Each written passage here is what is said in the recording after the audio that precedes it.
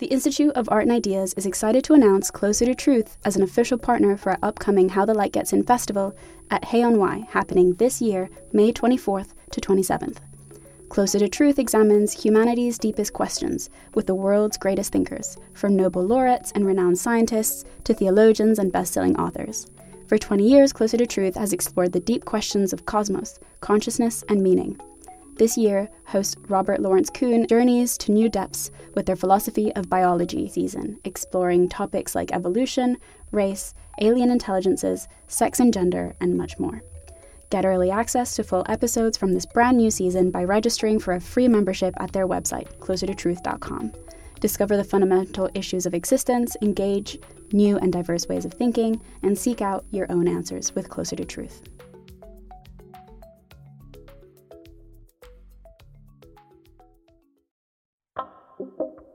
Hello and welcome.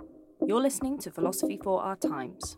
The temperatures still haven't let up all month. With world records broken across the Northern Hemisphere, the predictions of climate scientists seem to be coming true. If that's the case, then impending doom on the scale of the day after tomorrow can't be far off. Then again, predictions for the apocalypse have been made throughout history, from scientists and theologians alike. Even Isaac Newton made one for the year 2060. What has caused our obsession with the apocalypse?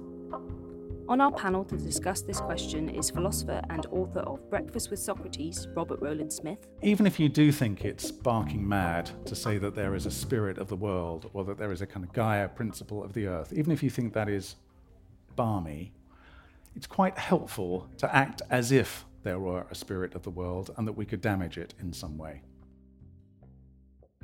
Professor of Continental Philosophy at Anglia Ruskin University, Patricia MacCormack. Are we of benefit to the world? Is the world a better place with us in it? Or is the world actually something that we use as our playground/toilet? And director of The Pervert's Guide to Cinema, Sophie Fiennes. The problem is that we actually have a great deal of pleasure in thinking about the apocalypse. Danielle Sands hosts.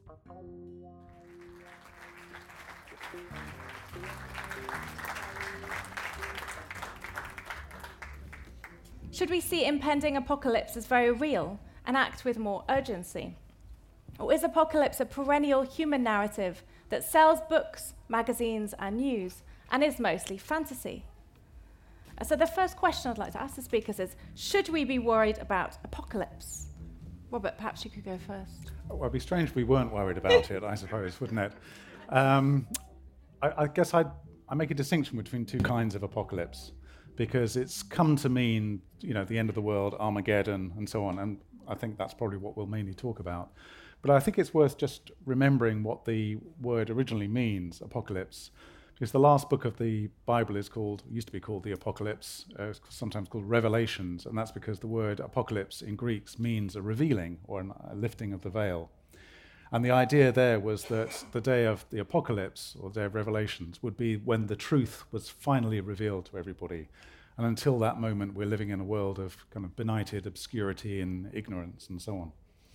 And of course, in that sense, we should look forward to the apocalypse because, if there is the possibility of ultimate enlightenment coming to us at some point, then that's entirely to be recommended.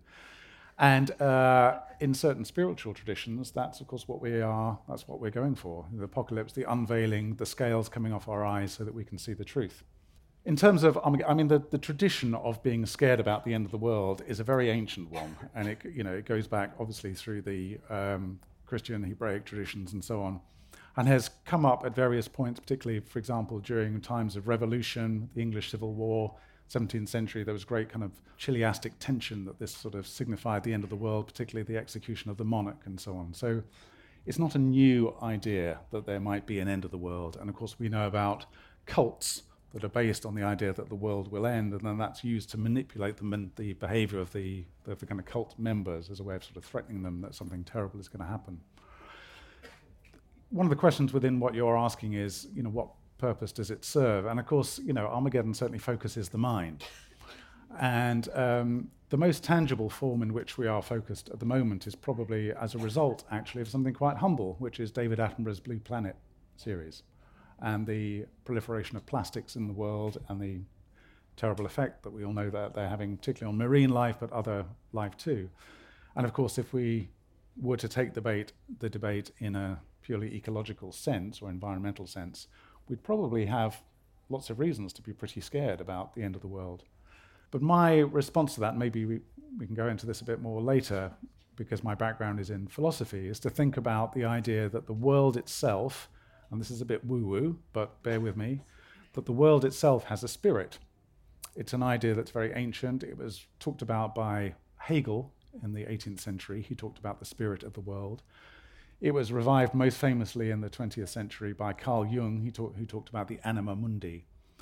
And even if you do think it's barking mad to say that there is a spirit of the world, or that there is a kind of Gaia principle of the earth, even if you think that is balmy, it's quite helpful to act as if there were a spirit of the world and that we could damage it in some way. Because it would appear that we are damaging the spirit of the world, we are damaging the earth in some ways, and that needs to be corrected. So you don't have to buy the theory of the anima mundi, but I think just in practical terms, it's worth thinking about the world as a kind of sensate or animate being whose soul we need to respect. Thank you. Patricia, should we be worried about apocalypse? I think we should welcome the apocalypse. I think humans have had their time over and over again, and they keep fucking it up. And so I am in agreement in terms of this idea of the Gaia principle.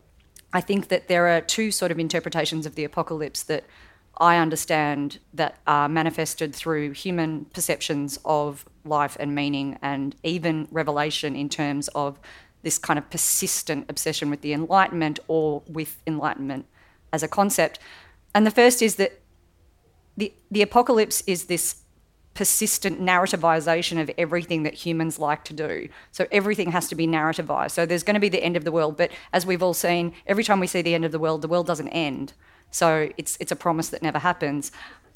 Secondly, the hubris that is involved in us thinking we're going to be the last ones, that was also absurd, because you're not so special that you're going to be in the final frontier. The world is never going to end in your lifetime, so you should just give that away. From the other perspective, which is the ecological perspective, which is my main interest in the apocalypse, I think it is time we start to very, very seriously reflect on the value of the persistence of human exceptionalism and anthropocentric imposition on the world. And in that sense, I am actually someone who embraces what are quite extreme extinctionist and antinatalist ideas, which suggest that maybe humans need to really think, are we of benefit to the world? Is the world a better place with us in it? Or is the world actually something that we use as our playground/toilet? In the many apocalypses that have occurred throughout different civilizations, there seems to be a persistent pattern of human exceptionalism and of anthropocentric arrogance that keeps showing itself. And I don't think that we're changing. I think we're just manifesting it in different but yet equally destructive ways. And so for me, I would be inclined to start thinking rather, as you say, in terms of what I would call, after Michel Serres, what I would call the biogea, which is this interconnectivity of all life. Because, and I don't mean that in a hippy-dippy way, I mean that in that we cause things and they affect the earth. And I think we should really start to think about the value that maybe the revelation is that the earth would be better off with no humans in it. And so for me, there's the horrible Daily Mail kind of apocalypse, you know, if women get abortions, the world will end. If gay people get married, the world will end, blah, blah, blah. As we've seen, the world's not going to end. So that's something that is used to sell newspapers, to sell narratives, to scare people into obedience. It's a biopolitical tool that uses fear to manifest aggression, and I think that's problematic. I think that we could learn to care for the world and thereby embrace a kind of understanding of the apocalypse that's about caring for the life that is and trying to create new modes of living that are not consistent with how we currently manifest anthropocentric human exceptionalism. And in that sense, I'm ready for the apocalypse of the Anthropocene. Thank you. Lots to think about there. Sophie, over to you. Should we be worried about apocalypse? The problem is that we actually have a great deal of pleasure in thinking about the apocalypse. I think there is an attraction to this idea. It's this kind of chaos where change is possible. Yes, climate change is a very real and frightening prospect, but actually I think we can't throw ourselves out as the baby out with the bathwater and extract ourselves. I mean, I'm very influenced in thinking about the apocalypse that we're actually living in right now, the change that is happened, in my lifetime in enormous ways.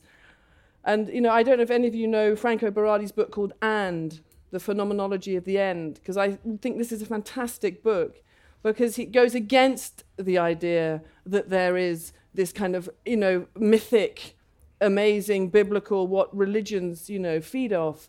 But actually, underneath it, there is this will to chaos. And chaos can be very creative. But, we have to sort of resist the temptation to be drawn into that. Maybe we all will just be erased as a race, and there will just be insects, and this is all going to happen. But in the meantime, we have to deal with what we are. One of the things that's tragic is that human beings are suffering hugely.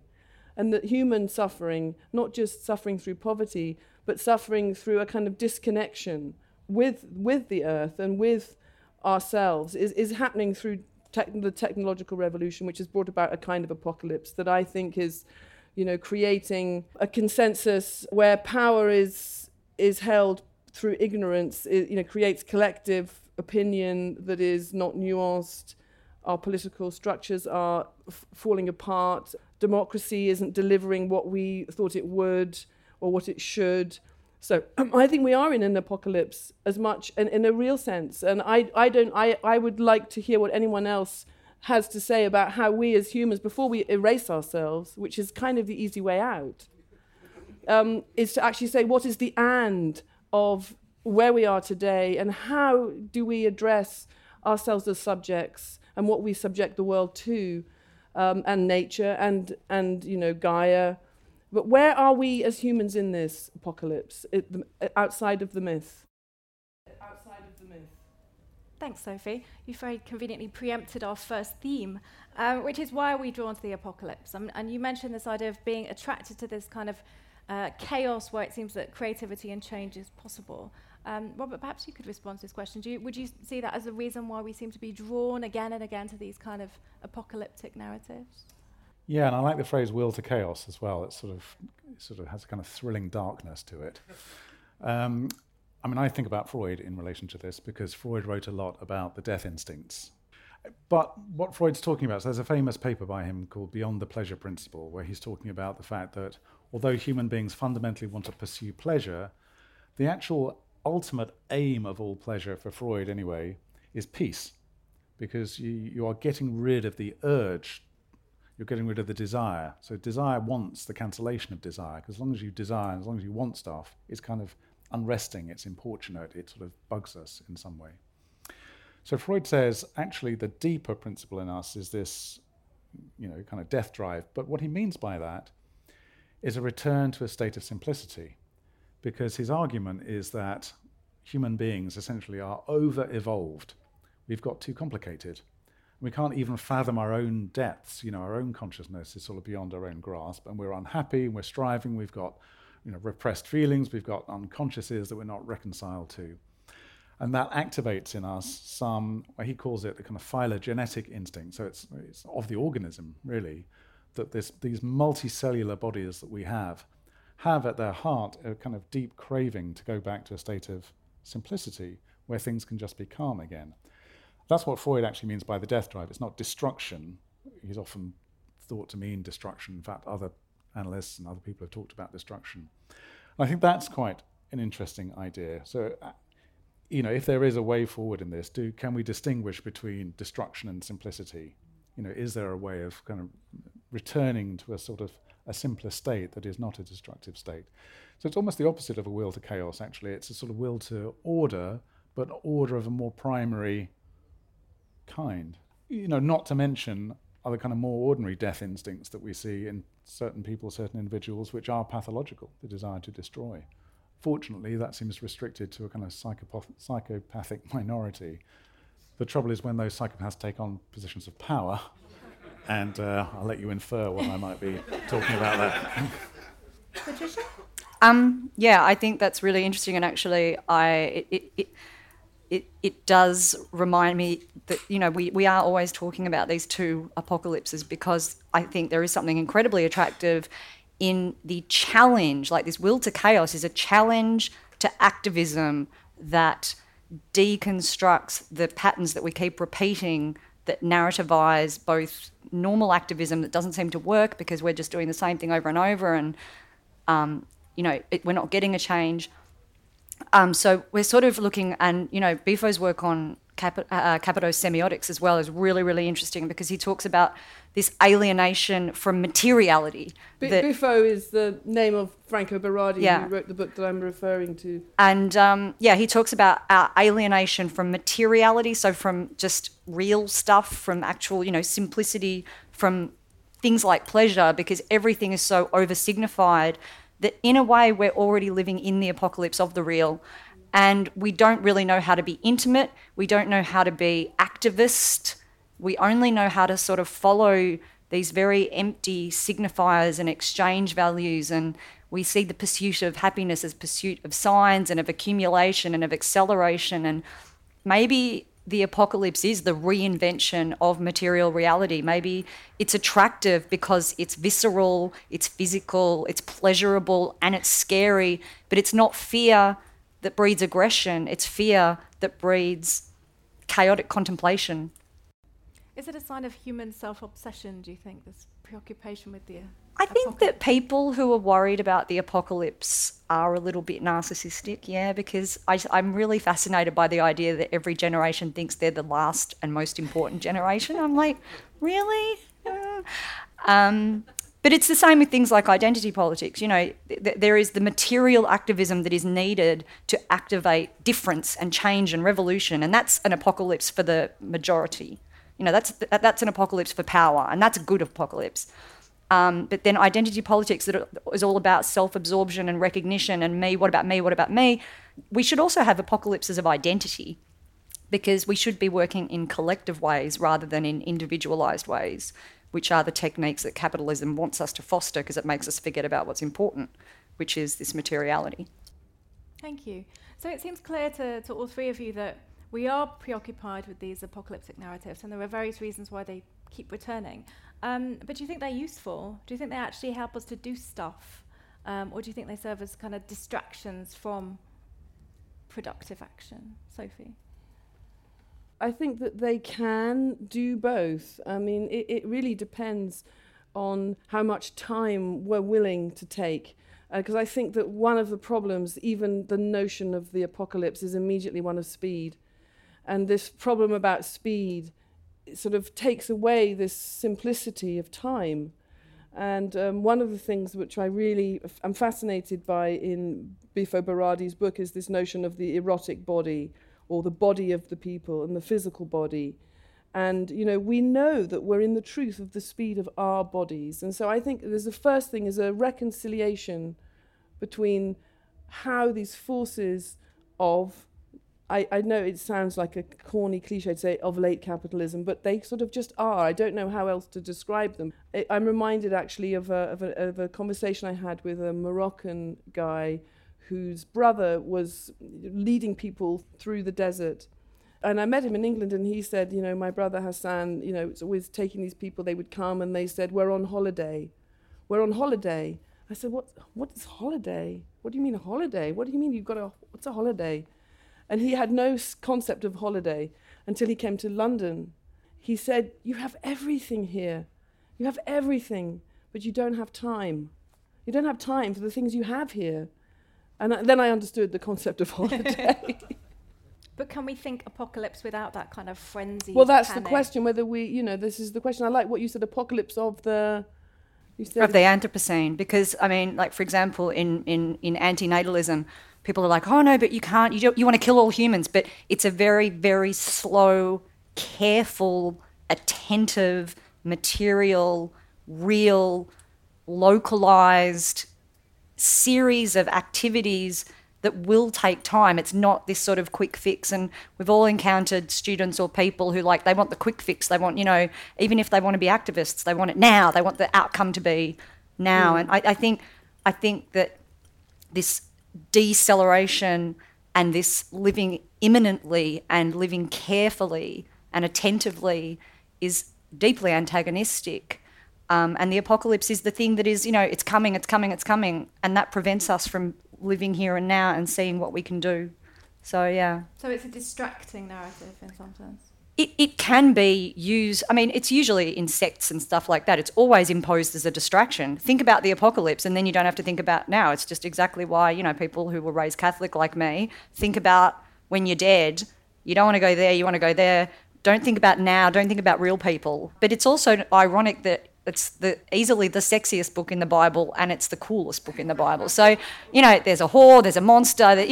So it's not unattractive even as a spectacle. It's all smoke and mirrors, whistles and bells. So then you're not thinking about, the homeless person you're walking past in the street or the animals being slaughtered or that kind of stuff because you're worried about that.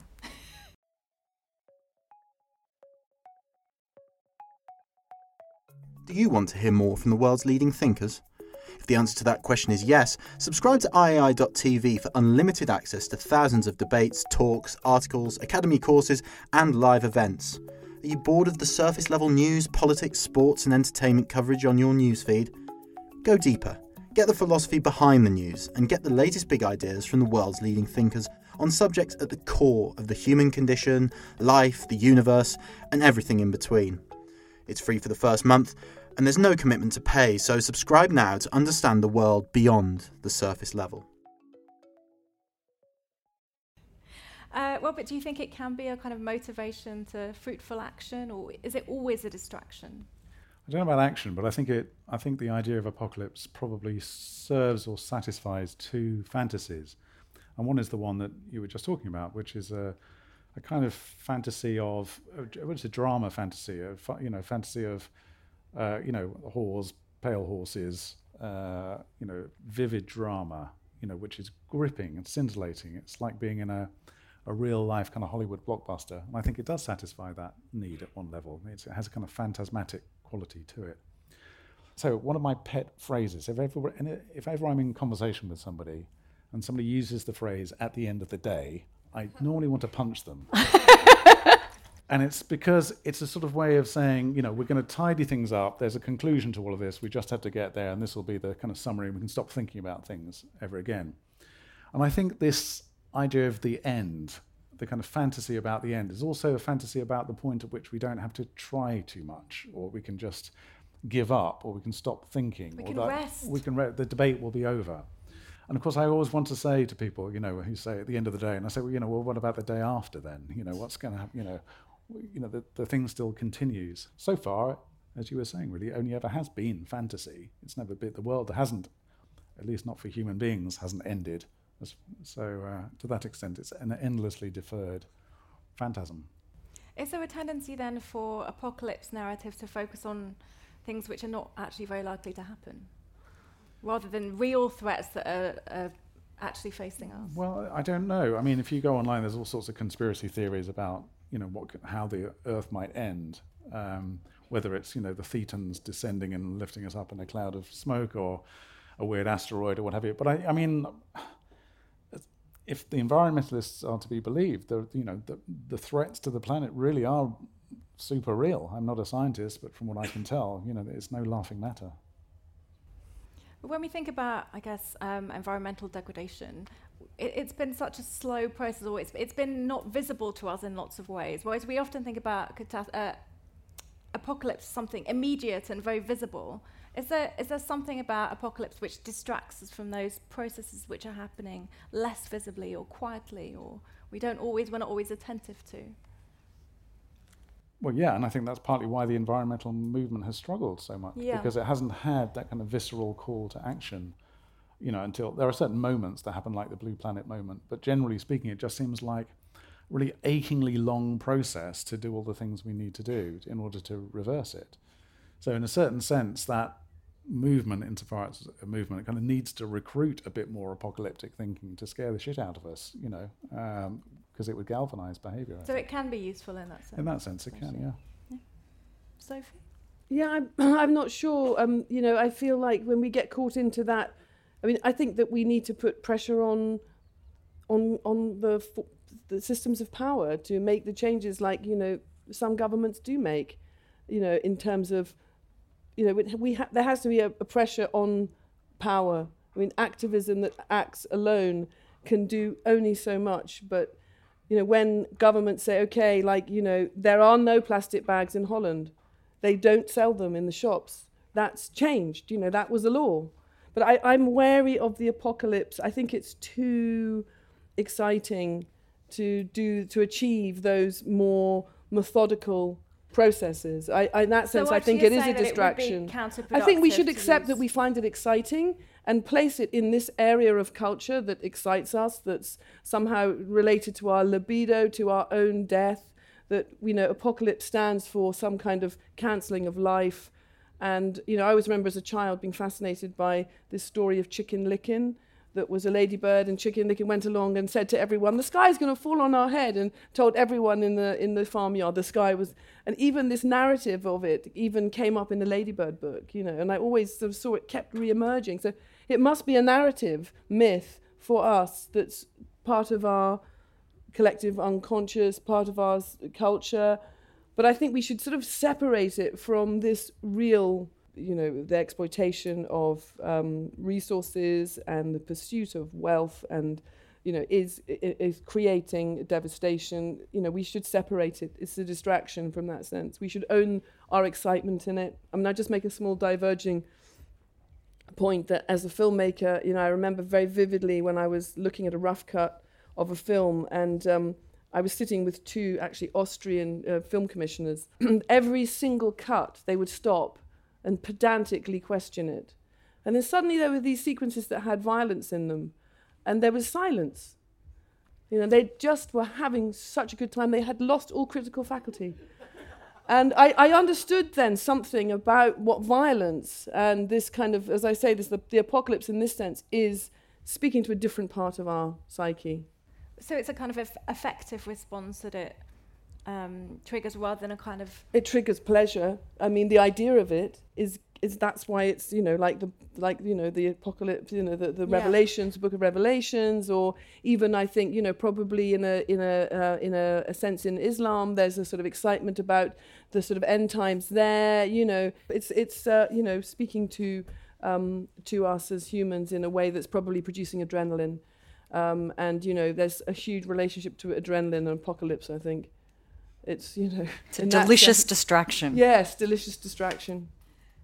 It's not just a distraction. As we talk now, the possibility of some sort of nuclear incident happening has come up the agenda again, in a way that it hasn't for a long time, with what's happening between North Korea and the West, which seems so fragile at the moment. 1 minute, the possibility of a summit is on the agenda. Next minute, it's not. The rhetoric's been ramped up. Nuclear capability on the North Korean part of the peninsula seems to be, at a state where it could be deployed over long distances, let alone all the other nuclear weapons in the world. So, it's not just a distraction. It's not just a fancy. Except that when you read what Donald Trump says about how big my button is and this kind of thing, you do. It's like there is. As a woman, I really want men to explain something to me here. Men are always happy to explain stuff to women. Well, this one. In terms of this. I look at it as these two men posturing towards each other, and of course we know that underneath it all there's other stuff about power going on, that they're using apocalypse to kind of thrill and attract and each other in a very frightening game, of course. And it's the derealisation, they literally are talking about buttons that have become metaphors for their dicks, but actually the buttons can destroy the world. And so they don't connect the signifier with the actual material reality. And that's really, the problem, that you don't connect this plastic bag you have with the affect it produces in a material reality. You just operating with these different little, signs. I agree with that, but that also suggests it's entirely within the control of certain people whether there will be a nuclear incident or not. And of course, the worst nuclear incident in the world is known as the Chernobyl, which was an accident. So, I mean, that's it's when it goes beyond human agency that I think true apocalypse takes place, because you've been talking about the Anthropocene and the kind of the human agency behind it. But, what if it were an accident that led to the end of the world? I think that's the thing which is much more kind of... And weirdly, Chernobyl has become this amazing utopia for like wolves and birds.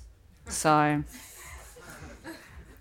wonder what the end of that sentence was going to be. No, that's it. That's it. I mean... So it was all right then? Yeah. Moving smoothly on to our final theme, what do we do? So Robert, you're saying we are at this moment where there are visible threats to our future. What should we do? Well, who's the we in that case? I mean, we, panelists at How the Light Gets In, we have, there's lots certain of things power, we can obviously. do. We can campaign, we can say things, we can publish articles, we can express the fear. For me, as I say, it's that thing, it's much more about nuclear accident than nuclear agency that is the thing. And, what do we, tangibly do about that? Well, we increase, there is a current issue with Sellafield at the moment in the northwest of this country about where to store the nuclear waste, because it can only be stored in its current facility for so long.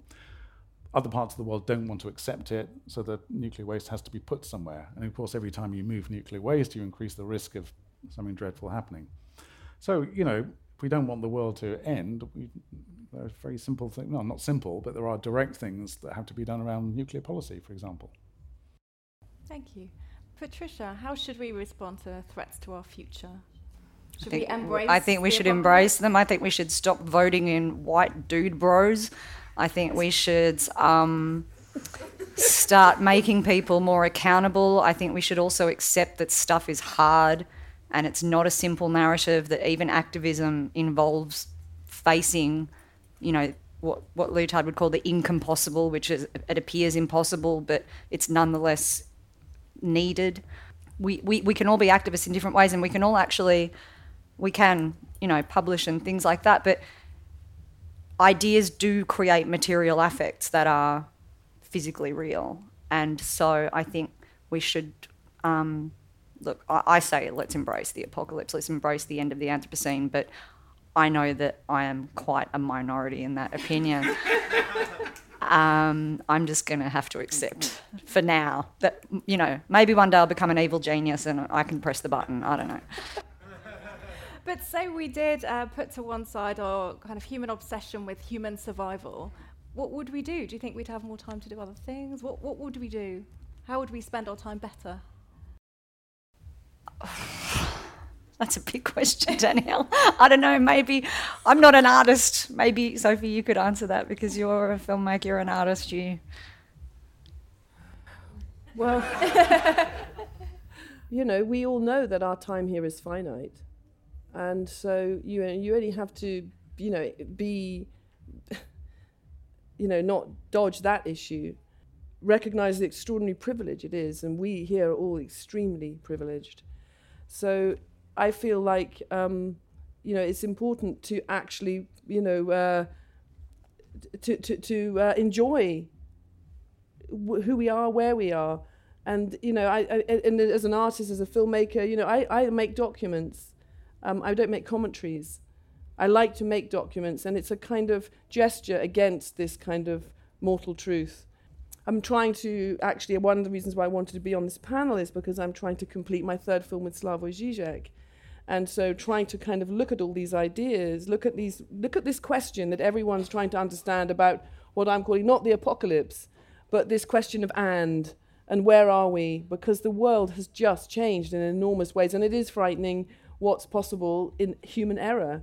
Human error is a real factor in all of this, and stupidity, and so I think we should, all go and read Biffo Berardi's book, And Phenomenology of the End. That's a good starting point, except that poor Biffo is Italian, so every time he speaks about and, it sounds like end.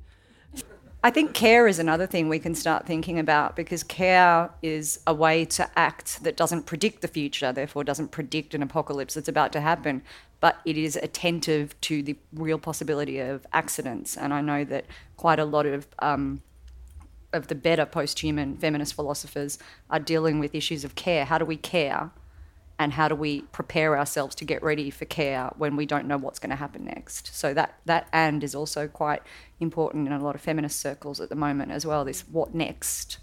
Not what next as in, the end, but what next as in what is my call to duty in terms of my next activist attention and care. That sounds like a shift of scale as well, from the macro to the micro. Yeah. Well, I guess it's what Rosie Braidotti would call glocalization.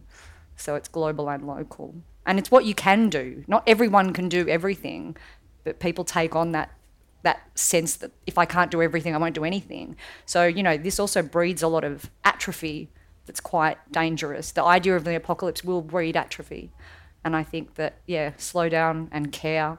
And if you can do, because everyone can in different ways, in unique ways, and in local and global ways. And I think also respecting people. I mean, seeing people who work in care services, or people who are teachers, and people working in prisons, and all of these people who are taking enormous amounts of care. And I'm really astonished, having a child in primary school, in a state primary school in London, how amazing the teachers are.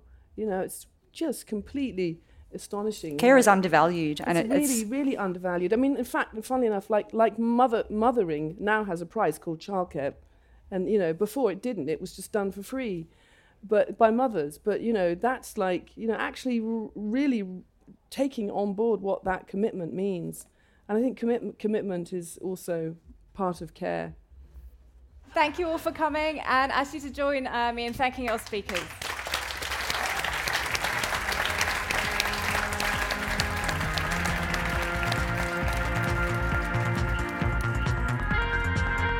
We hope you enjoyed this podcast, which was brought to you by the Institute of Art and Ideas. So what do you think? Please let us know by tweeting at @IAI_TV with the hashtag Philosophy for Our Times.